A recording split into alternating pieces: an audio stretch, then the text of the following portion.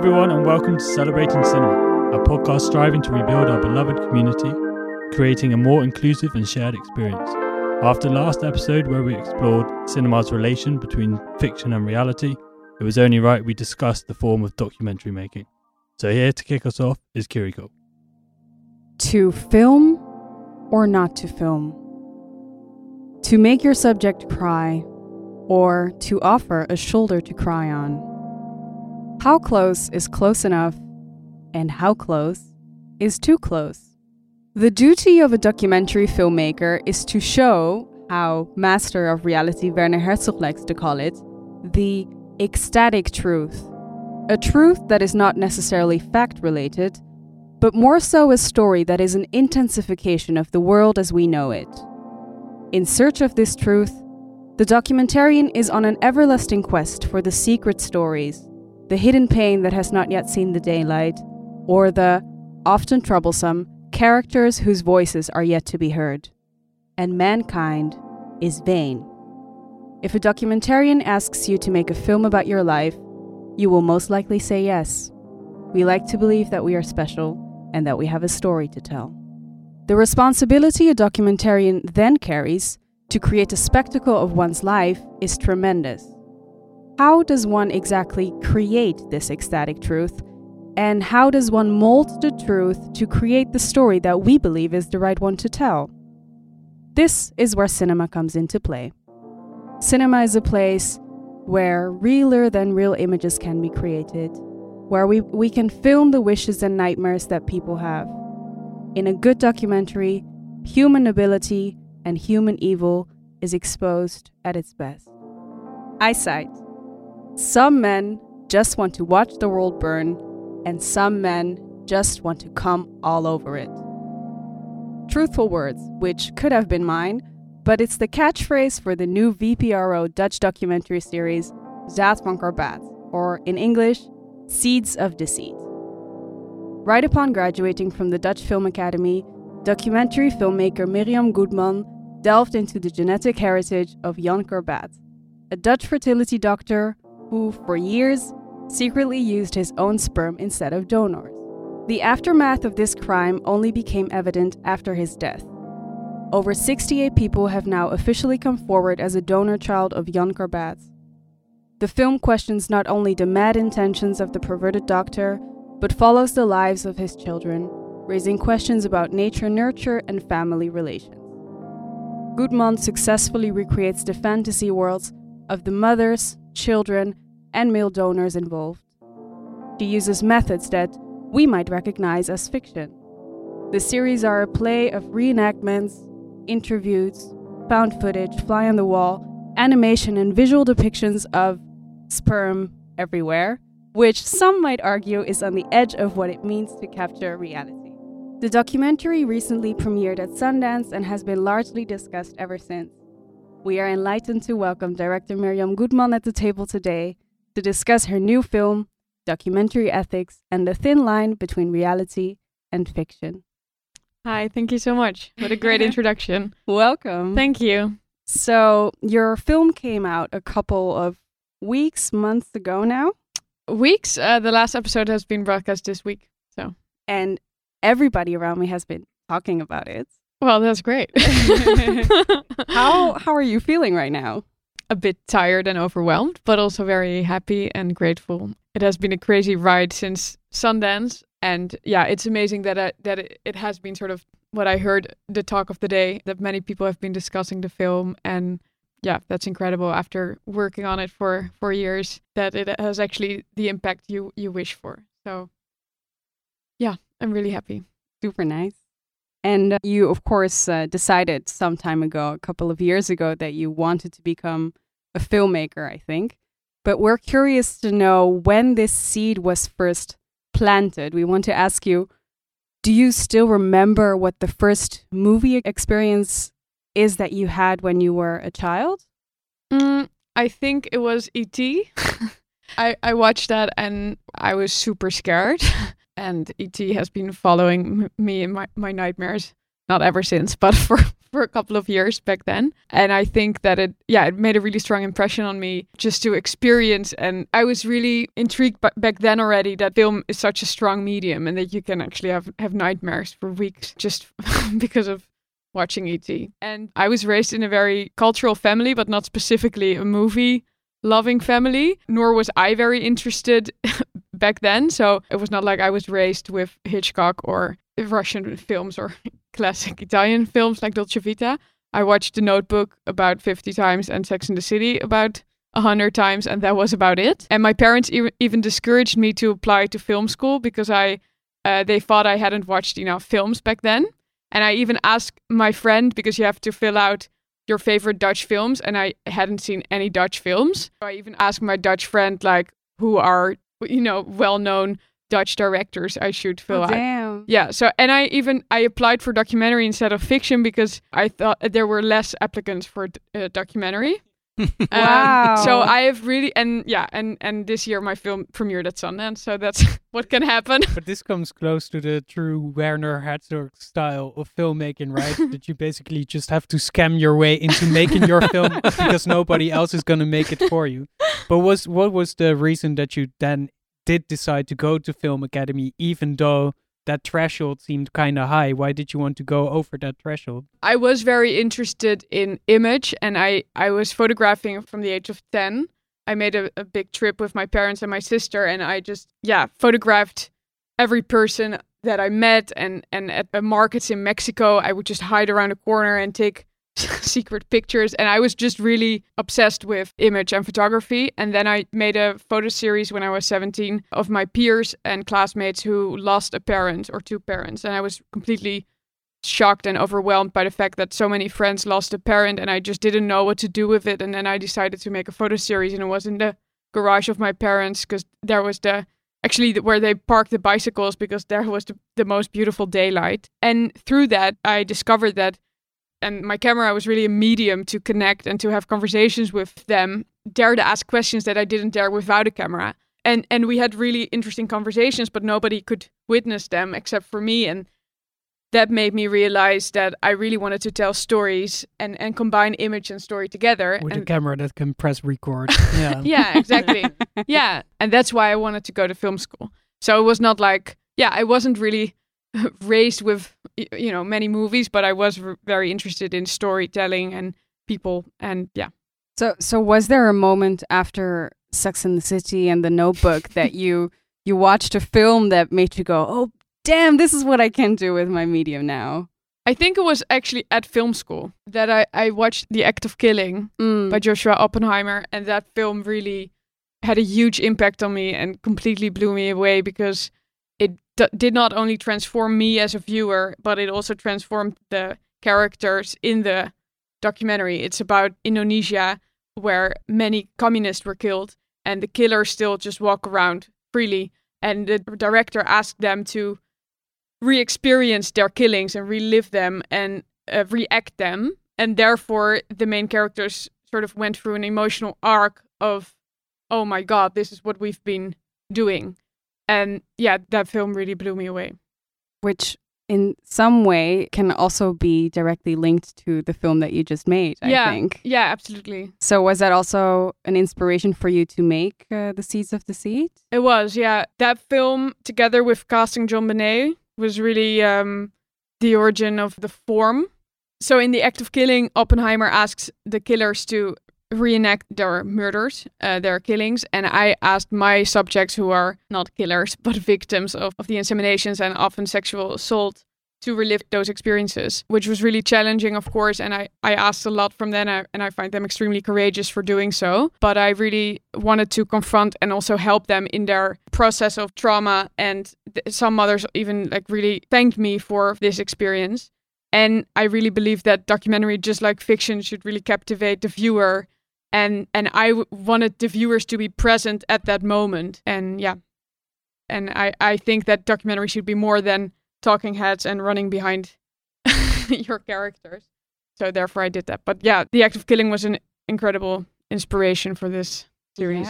Yeah, I can totally see that. And I was also quite captivated by that scene, because it also in some ways seems quite risky to do that with those women. And I'm glad you're saying that they thanked you afterwards, but it could have also maybe gone wrong, or I think it's also a method of therapy to go through an experience again in the same setting. So yeah, I'm sure you've guided them in a very good way. Yeah, and I was very invested in their lives. We talked about it frequently before we shot that scene, so it's not like I opened a door and boom, there was the insemination room. And it was really daring, and also for me as a director and as a person, that those ethical questions, can I ask that from someone to relive that traumatic experience, yes or no? And it also caused a lot of discussion afterwards. A lot of filmmakers from, in their 60s specifically, have their moral questions around scenes like these. But to me, these were not the most difficult ethical questions, actually. Yeah, well, according to you, what was the biggest challenge that you took in making this film, or maybe the scene in which you carried the largest moral responsibility as a filmmaker? A lot comes to mind. I think, so older documentary filmmakers seem quite impressed with these sexual assault scenes and even distressed by the reenactment scenes in the series. But I personally didn't struggle with it too much because I was really close and still am with all the characters involved. And we discussed it, and one mother didn't want to relive that experience. And then, of course, we didn't. So I think it's also very much about just having a moral compass and being sensitive for what the characters in the film want and what they don't want, and give them enough time to think about it. But I think I was most concerned with the sexual assault allegations and how I had to bring this news in a truthful and not sensationalist way, and to the world, and to specifically to all the children involved, because there are 15 children in the series. But there are also 55 half-brothers and sisters who are not participating in the series, and who also, in the last couple of weeks, got to know this awful fact about their biological father. So I think, to me, the biggest burden is not the scenes, but what they do to the people involved and what it means to their lives. That's what really, kept me up at night the last weeks. I have a question about that, because I remember seeing your film as your graduation film at the Film Academy. And then, of course, there's a limit at how long it can be. It's only like 25 minutes or something, right? Yeah. What did now it's a 3-part miniseries, which are, I think, maybe 50 minutes per episode or something? Yeah, it's 45, 45. So you have so much more time and space to address all of these things. Did that make that project easier or more difficult? Because that very condensed version on the Film Academy, there's some things that you already can get into, but maybe the more specific things that you're now talking about, what did that allow you to have all that time now? Yeah, I really like that question, because I think I could do more justice to the story, and that's why I wanted to make a longer version. So that, in that sense, it made it easier. But what it made it more difficult was that the condensed version was about 2 mothers and their 2 children. And it was very intimate and very sort of on an individual level. And it was important for those 4 characters to recognize themselves. And it didn't really matter what the others thought. Yeah. And now I feel much more that I have to do justice to everybody involved. And the group is so big that that's really difficult, because everybody has their own individual story and upbringing and parents, and that's really the most challenging about this project so far. I think that's very funny, because it's also kind of reflective of Jan Karbaat, that your film has to become sprawling in a sense, because his enterprise was also very much sprawling and messy and chaotic. So your film somehow needs to deal with his unstructural mess that he made. Yeah. Does it sometimes feel like you are cleaning up his mess in a sense? It does, yeah. And that's an interesting observation, because some people do shoot the messenger and I'm the messenger. Yeah. I'm bringing this news to the light, and they, of course, many children are upset. And I'm the person who did that research and who brought it into the world. And you can shoot me, you can't shoot him, because he's dead already. And I was wondering this because, the Film Academy version of The Seed of Deceit is, also through its intimate nature, very much a product of maybe the Netherlands in a sense as well. It's a postage stamp version of this bigger image, right? And here you expand in your series, you expand on the subject so much that I am wondering in what way did maybe an international perspective also come with that? Because I can see that some of the people in the film have this kind of strange Dutch, sober, we don't really talk about this approach to, for instance, sexual assault and rape. And in light of, for instance, the Me Too activism from 2016, which was mostly started in the US, I'm wondering if that international scope or this bigger scale maybe change a bit of your approach around surrounding this as well. Yeah, it's interesting. I think it didn't really change the process, but when I was editing, I realized that, for example, this scene, which you edit in a day, you edit that scene in a day, and then you think, that's a really powerful, intriguing scene. But then when you get closer to the final edit, you realize how some scenes will be framed. And we organized a viewing with all the characters involved. And then it's still very intimate. And then when the series were released, for example, the news really picked up this sexual assault fact and they've reposted it. And I knew that it was going to be Me Too, but I didn't know that it was going to be sort of the only sensational fact that was, put in every news outlet. Because that's a reductive take on the series, because it's not the only sensational. No, not at all. Everything about it is in a strange way sensational. Yeah. But for example, in my research, I found out that there were several doctors around the world who also used their own sperm, and I interviewed some of those children, and they talked about it in such an American way. And you also see that in the last episode, and that's really funny for us Dutch people to see how they deal with, for example, all of them are talking about consent, and that word is not really touched upon as often here, because that's not how we deal with those. And for example, the mothers didn't see it as Me Too. Yeah. But because we live in this time and because I compiled their different stories, it is Me Too, and it becomes framed that way because of the zeitgeist and the world we live in right now. No, that's a really good answer, because it's reflective of how vocabulary changed and how that suddenly gets picked up a little bit by the Netherlands, maybe also via a project like this. And in a way, you're also an historian who's putting a certain setting of something that happened many years ago in a modern day situation. So in that way, I think it's more than correct that it gets a Me Too label in that way. Yeah. I was interested in what you were saying earlier about how you, as a messenger of the story, also carry responsibility of sort of keeping this family together, or at least being the link between all these children.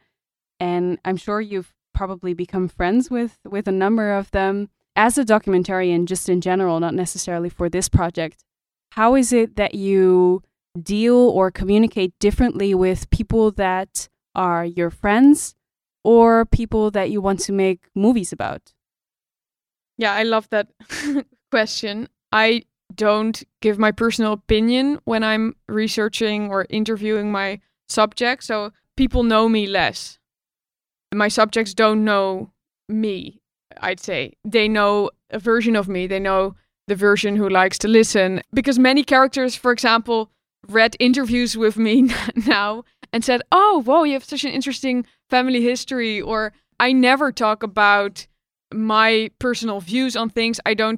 My tactic is that whenever I research people or listen to people, I just really try to listen and understand their point of view and their feelings and their emotions. And it's really not interesting what I think or the fact that I just heard an opposite view on the same subject matter.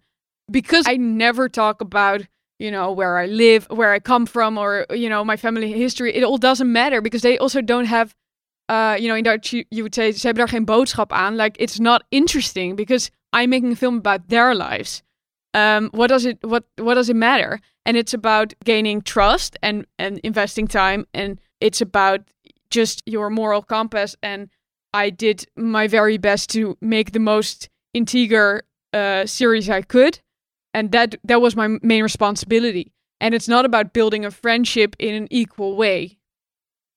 And it's nice because I became really acquainted with, and, we watched the series together and I feel really close to them. But you should, as a documentary filmmaker, I think you should always have the overview.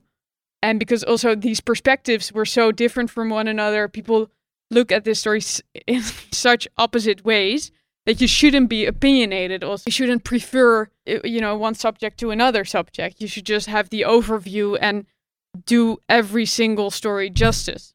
I think that's also one of the most touching aspects of the film, is that it kind of shows that from these crimes, there can also be, like, people find ways to make something very beautiful with it, despite or maybe because of the fact they find ways to bond. But then you also show, and I think that's the maybe genius part, that bonding, that beautiful group of people that are together and form their own improvised family, that even there's also a form of social exclusion, that, the one good thing also always has a different side. And I'm wondering what it was like finding that balance, right? Because you want to do what you say in justice to everybody in a sense. And it is very much about justice because a crime is at the center of the story as well. Yeah. What I find very interesting is that the crime is also the reason they're alive. Yeah. So that in itself is such a, double-edged sword. That's what keeps it an interesting story after 4 years, that it's not just a crime. Because if he hadn't committed that crime, those children wouldn't have been there. Well, and then, no, that's great. And then how do you, balance the good side of that and then also acknowledge in the present that there's a downside even from that, right? It's like, it's not only, hey, we're a merry, happy, improvised family, but there's also people that know that there's a merry, happy family, but they can't access that because they are feeling the more, let's say, dark side of this crime. Yeah, that's actually the biggest reason that I made a series and not just a long documentary. Those perspectives of the parents and the children and the donors are so different. And then indeed within these groups, the children also look very differently at what their biological father did and what they think of each other. But that's why I made a mini-series to really show those different perspectives. Yeah, it's also funny how in some way or another, because you are the person who has the overview of what makes all these characters so different and how they are in some way or another also alike, you have created also their identity, because you in the end are the person who's also naming the things that they have in common or naming the things that makes them different from one another. So I think probably for these children, I mean, they're not children, they're grown-ups, but for the children as well, you have quite explicitly exposed them to what their similarities are. Do you feel that you are in some way or another also the author of what these family characteristics are? The family characteristics, I explicitly asked them in my research phase, what do you think are the family characteristics? So I really copied those answers from the children, because I found it important that I wasn't making them up and that they were really true and genuine. But of course, I'm the author of this story. So, you would have made a completely different film of the same story. And that's where the responsibility comes into play. It was a huge responsibility because it's not just one singular story. There are hundreds of people involved in this story. And I'm also, I'm getting several emails a day from people who went to the clinic and had similar experiences or not. And yeah, that's what's really the most difficult. And is there also characteristics of the family members that came up as you were making the film, or things that people started telling you or that people started seeing because you were exposing them to one another? Or I did really extensive research, so I knew upfront, for example, these characteristics, what I wanted to show, but it was a story that kept developing. So there were, for example, in episode 2, the fact that 2 half-brothers of Garbat, their half-brothers they grew up with were also half-brothers. You have to watch the series to understand this. You made a nice infographic which shows you exactly how. Yeah. But for example, that big donor groups have connections underneath, that happened while filming. Or for example, as a filmmaker, I hope that the first Karbat child from abroad would be found. And then that happened, so we could film that. So it was really a story that kept on developing and growing. And also, when I started, there were 19 children, and now there are 68 children. So often I would go to bed, and then the next day I would wake up, and there were new children added to the group. The roster of characters. Yeah, Yeah. And all these people have the same hand. I love that. Such Detail, an yeah. odd thing. Especially the story of the one woman who tells that she went to his house and that the first thing that he just said was, "Show me your hands." Yeah. Yeah, you're a Karbat. Yeah. Which for me was such an odd thing because it becomes a bit religious in a horrible way there, Yeah. where it's like, show me your totem. Yes, you are a Christian. You are part of the cult now. Mm. And also there is this very sort of interesting, maybe it's part of the man himself. There's such a duality about him in the sense that he did very good things for insemination Yeah. and lesbian couples that want, or single moms who want Yeah. to have a child. And then he did do it himself, to phrase it very Awkwardly. But there is a very sort of almost religious feeling among the children, where there is almost a purpose in their life to find each other, and a very nice sort of communal experience from this tragedy. I wouldn't say that it's their purpose to find each other, but I think that many of them come from families where they couldn't recognize themselves in their legal fathers, and they couldn't recognize themselves in their siblings because they were often half siblings, although Karbat promised the parents that they would have children from the same donor. He didn't. So I think that many children recognize themselves in one another and finally have this feeling of recognition and belonging, which they never had in their own families. But it's also, the number is, they're now 68 children. It almost makes them numb for meeting new siblings. And yeah, many of them just pick their favorite 3 to 5 half brothers and sisters, because you also don't have 68 best friends. It's just too many people. It's interesting that the belonging means a lot, but it starts meaning less and less. Yeah. To go on that thing a little bit, I was thinking that some of the project that they undertake is kind of, and now I have to go back to Oppenheimer, right? Kind of an act of healing rather than the other way around. It's kind of this restorative action to, fill up a void that has definitely been there, which it does bring me to a question. You were saying that, Oppenheimer and the act of killing has been a very inspirational film for a project like this, and we've discussed what that means when you place people in these recreated scenarios to relive certain aspects of their past lives. However, the film is much more than only that. And I wanted to talk about that a little bit, because what Kiriko also pointed at, there's a combination of these reenactments, but also you've done extensive archival research. So much archival footage is there. You have these animations. It's a lot of things, just like we talked about the sprawling nature of the story. Can you talk about that as a filmmaker, that challenge of combining all of those things? Because it's not a one-note film. It has so many, multitudes. I'd love to. When I made my graduation film, it was only talking heads. Yeah. And a few reenactment scenes.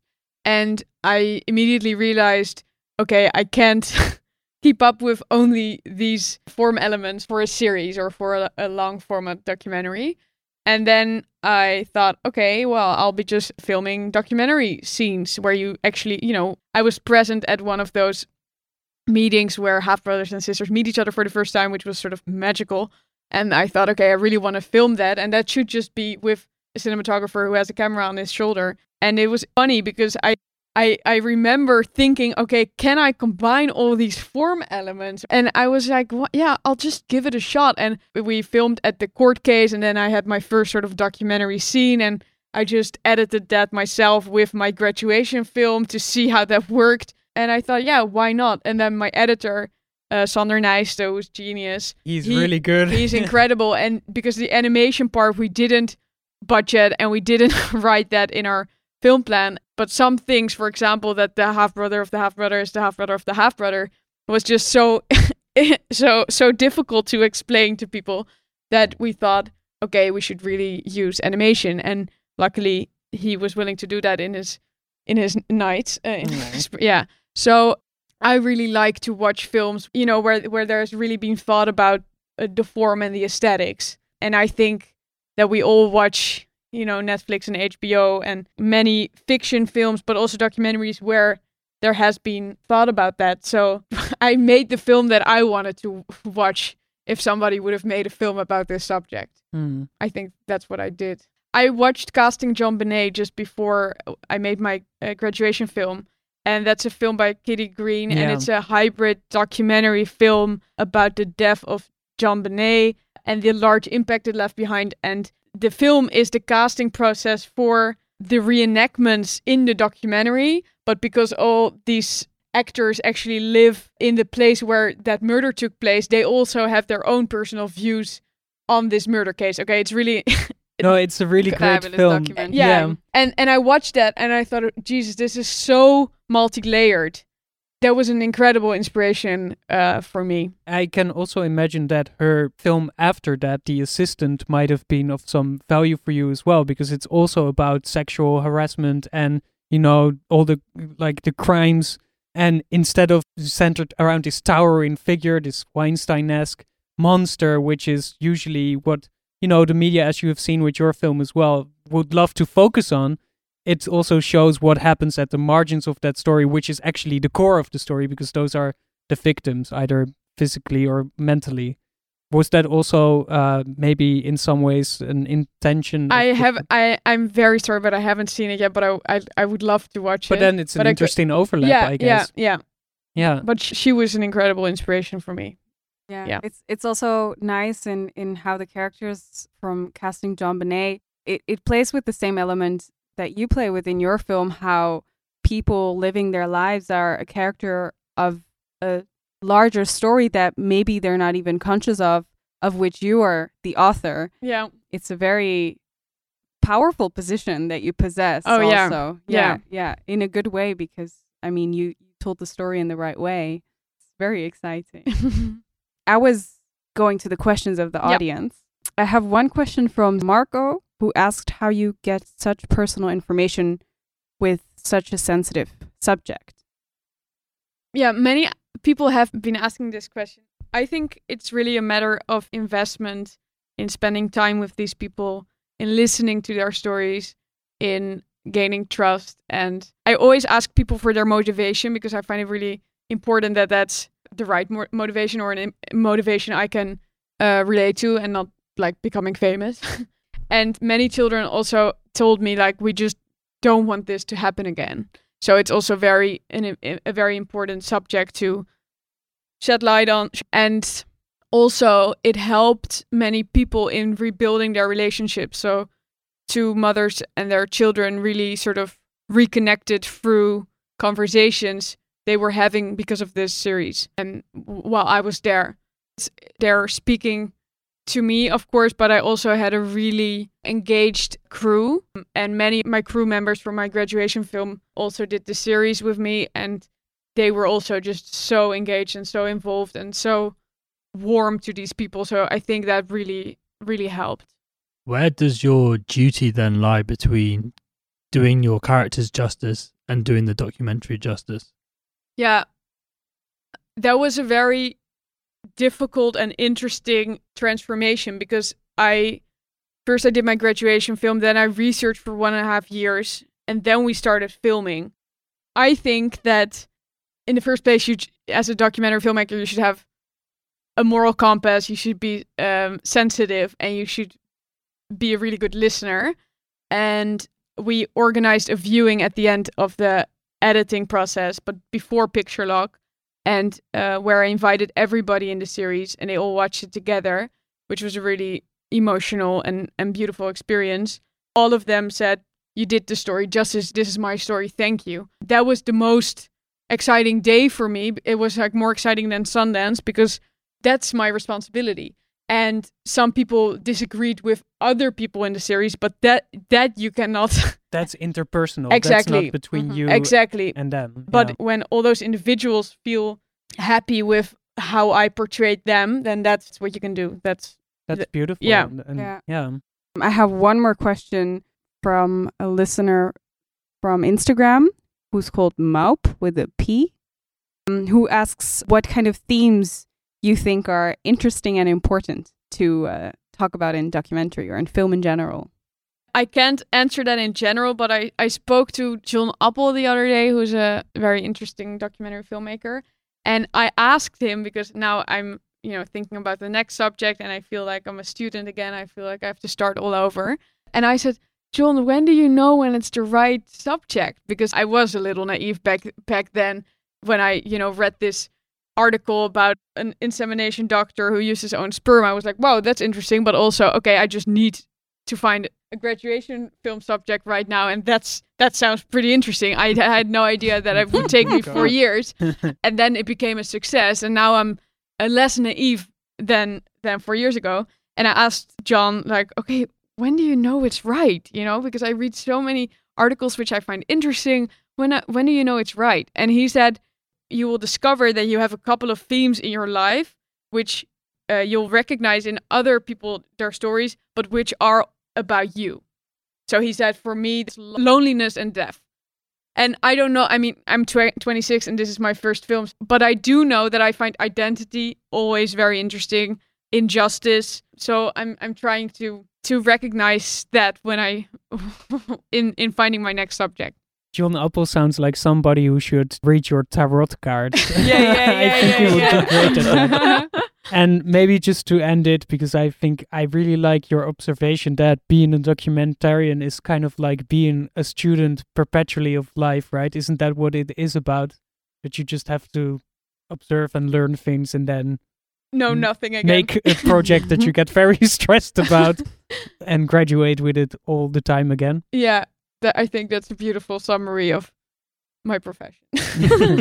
Yeah. Well, thank you, Miriam. Thank you. We're very excited, I think, to follow your journey. Thanks so much. And then I think we have a suggestion for the film club for next week. Yes, so our film choice for next episode is going to be The Congress by Ari Folman, starring Robin Wright, as we are going to unpack the Academy of the Oscars, exploring issues of inclusivity and the purpose of the awards. And as always, we'd love to hear from you, so send us an email at celebratingcinema@lab111.nl or leave a message on our website. Otherwise, thank you. Thank you. Thank you. Thank you so much. Thank you. That was It was super really great. nice. Yeah, thanks so much.